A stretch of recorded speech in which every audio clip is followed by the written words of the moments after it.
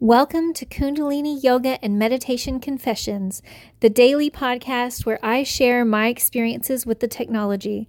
My name is Ananda Savitrikar, and I'm a Kundalini Yoga and Meditation teacher in Dallas, Texas.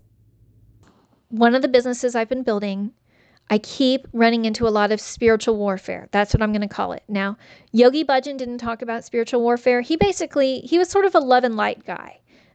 He sort of ignored like demons and the devil, which is interesting because Sikhism talks about it, but Yogi Bhajan didn't. He didn't teach on it, and I think that's what allowed him to continue his abuses for so long, because if you put a blind spot over all the negative, then your followers are going to do the same, and then you're going to be able to hide your own darkness, your own shadow, right?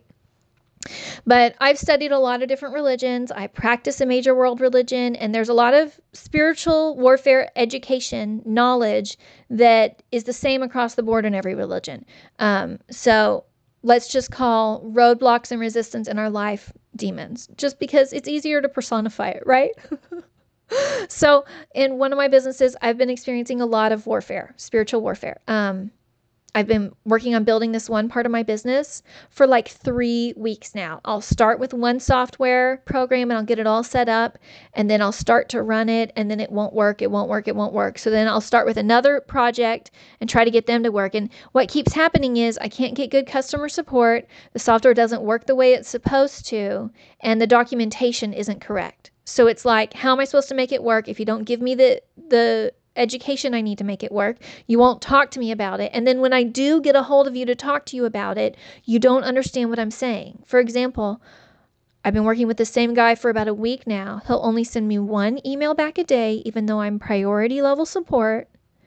And today he was like, well, send me a video showing me the problem. So I made a whole video from beginning to end showing the problem, explaining what I did in the process, how I followed his instructions exactly. And he replies back to me, oh, but did you do XYZ?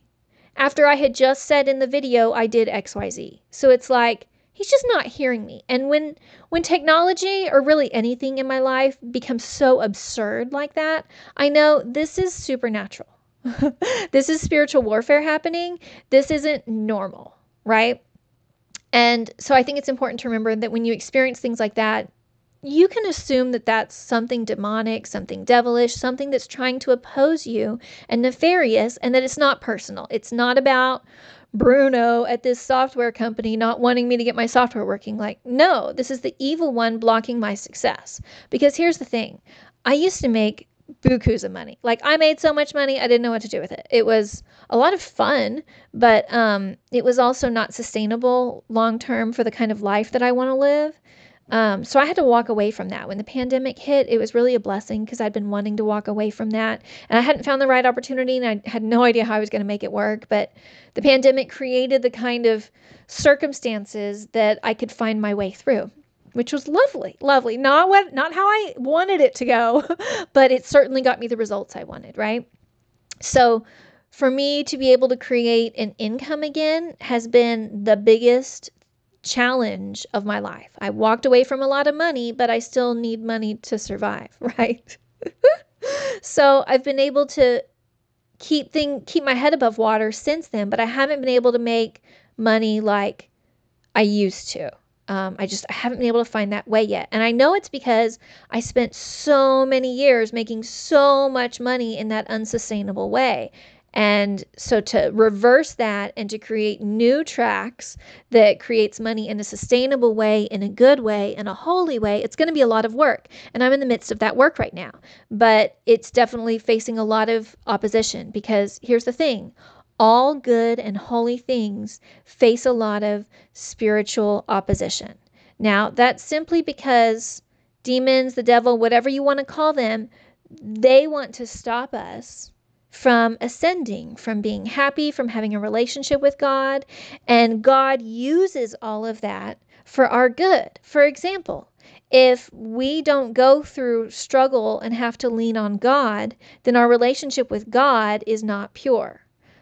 If we only love God because God gives us what we want, then that's not a very good relationship. It's a test of our love of God. If we continue to love God and praise God and do our spiritual practice, whether things are going good or bad. In fact, especially if we do it because things are going bad and we continue to praise God, then that shows where our heart really lies, right? So that's what I've been facing. And it was just so bad. I spent so much time yesterday working on this software and it just was not budging. And I was like, you know what? I'm going to go to sleep. And hopefully when I wake up, I'll feel better about it and I'll be able to like do what I need to do. So I did the yoga that I could do. I did the prayer work I could do yesterday. It wasn't much. I was just so frustrated, but I did what I could. It was a lot of just mental prayer. Went to bed, whatever. Well, I woke up today and guess what? I didn't feel any better. In fact, I just wanted to cry. So I let myself cry a little bit. And then I was like, you know what? I'm just going to let myself pout because sometimes I just need to pout and I need to be okay with that. So I put on a TV show and I watched it for a little bit. And then I was like, you know what? I know that there's a Kundalini yoga solution for this. So I'm going to look for it. So I Googled Kundalini yoga stuck. And it's one of my favorite mantras, but it's not one that I use very regularly because I don't need it all that often. I don't get stuck very often. Things tend to flow pretty well for me. So this was, I needed something specific. So I found it, and it's either the 17th or the 18th pari of Japji. I don't remember which one. But it's not the exact verse, because the exact verse is Ad Such, Jugad Such, Habi Such, Nanak Hosi Bi Such. But if you change the B to Bay, it changes the meaning of the verse. I don't remember what it is in English, whatever. But when you change that word, we know words are spells. Words are very powerful. Words create things. Our thoughts create things. But you change that one word and it changes the meaning, and then it becomes a mantra to remove obstacles and get you unstuck. So I created a playlist of that mantra. While I'm watching my TV show, I've got that playlist playing in the background, like letting it seep into my cells, whatever. And after a few minutes, I'm like, you know what? I'm sure that there's a mudra that can go with this. And I can just like do the mudra and listen to the mantra and watch my TV show and whatever. If things work, they'll work, right? So I, of course, found a meditation that has a mudra. So I start doing the mudra while I'm listening to the mantra and I'm watching my TV show. Like, this is the laziest Kundalini yoga ever, you guys. I can be really stubborn and resistant and pouty, just so petulant like a child. But I did that, and not even a few minutes, because let me tell you, this was like an arms up mudra, so not comfortable at all, not easy to do, but less than a few minutes, and suddenly I'm getting inspiration from God in my brain. I get this voice telling me, why don't you go back to that first software system you tried? Maybe you can make that work again.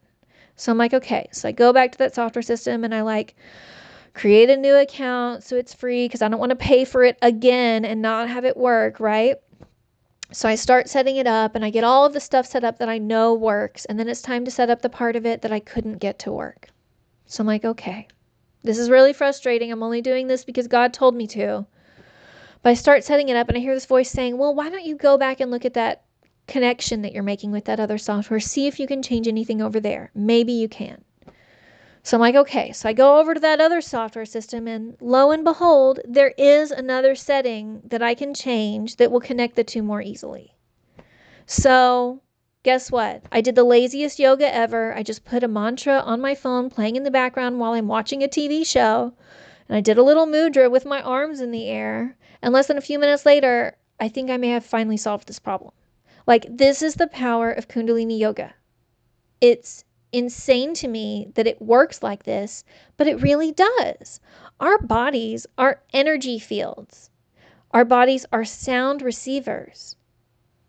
We receive the sound. We create an energy in our body by the way we hold our pose. And I love this because Kundalini yoga, it really is for everybody. Not Yogi Bhajan, Guru Jagat would talk about how it was in her book, Invincible Living, I think is what she called it, which is ironic. We'll talk about that another time.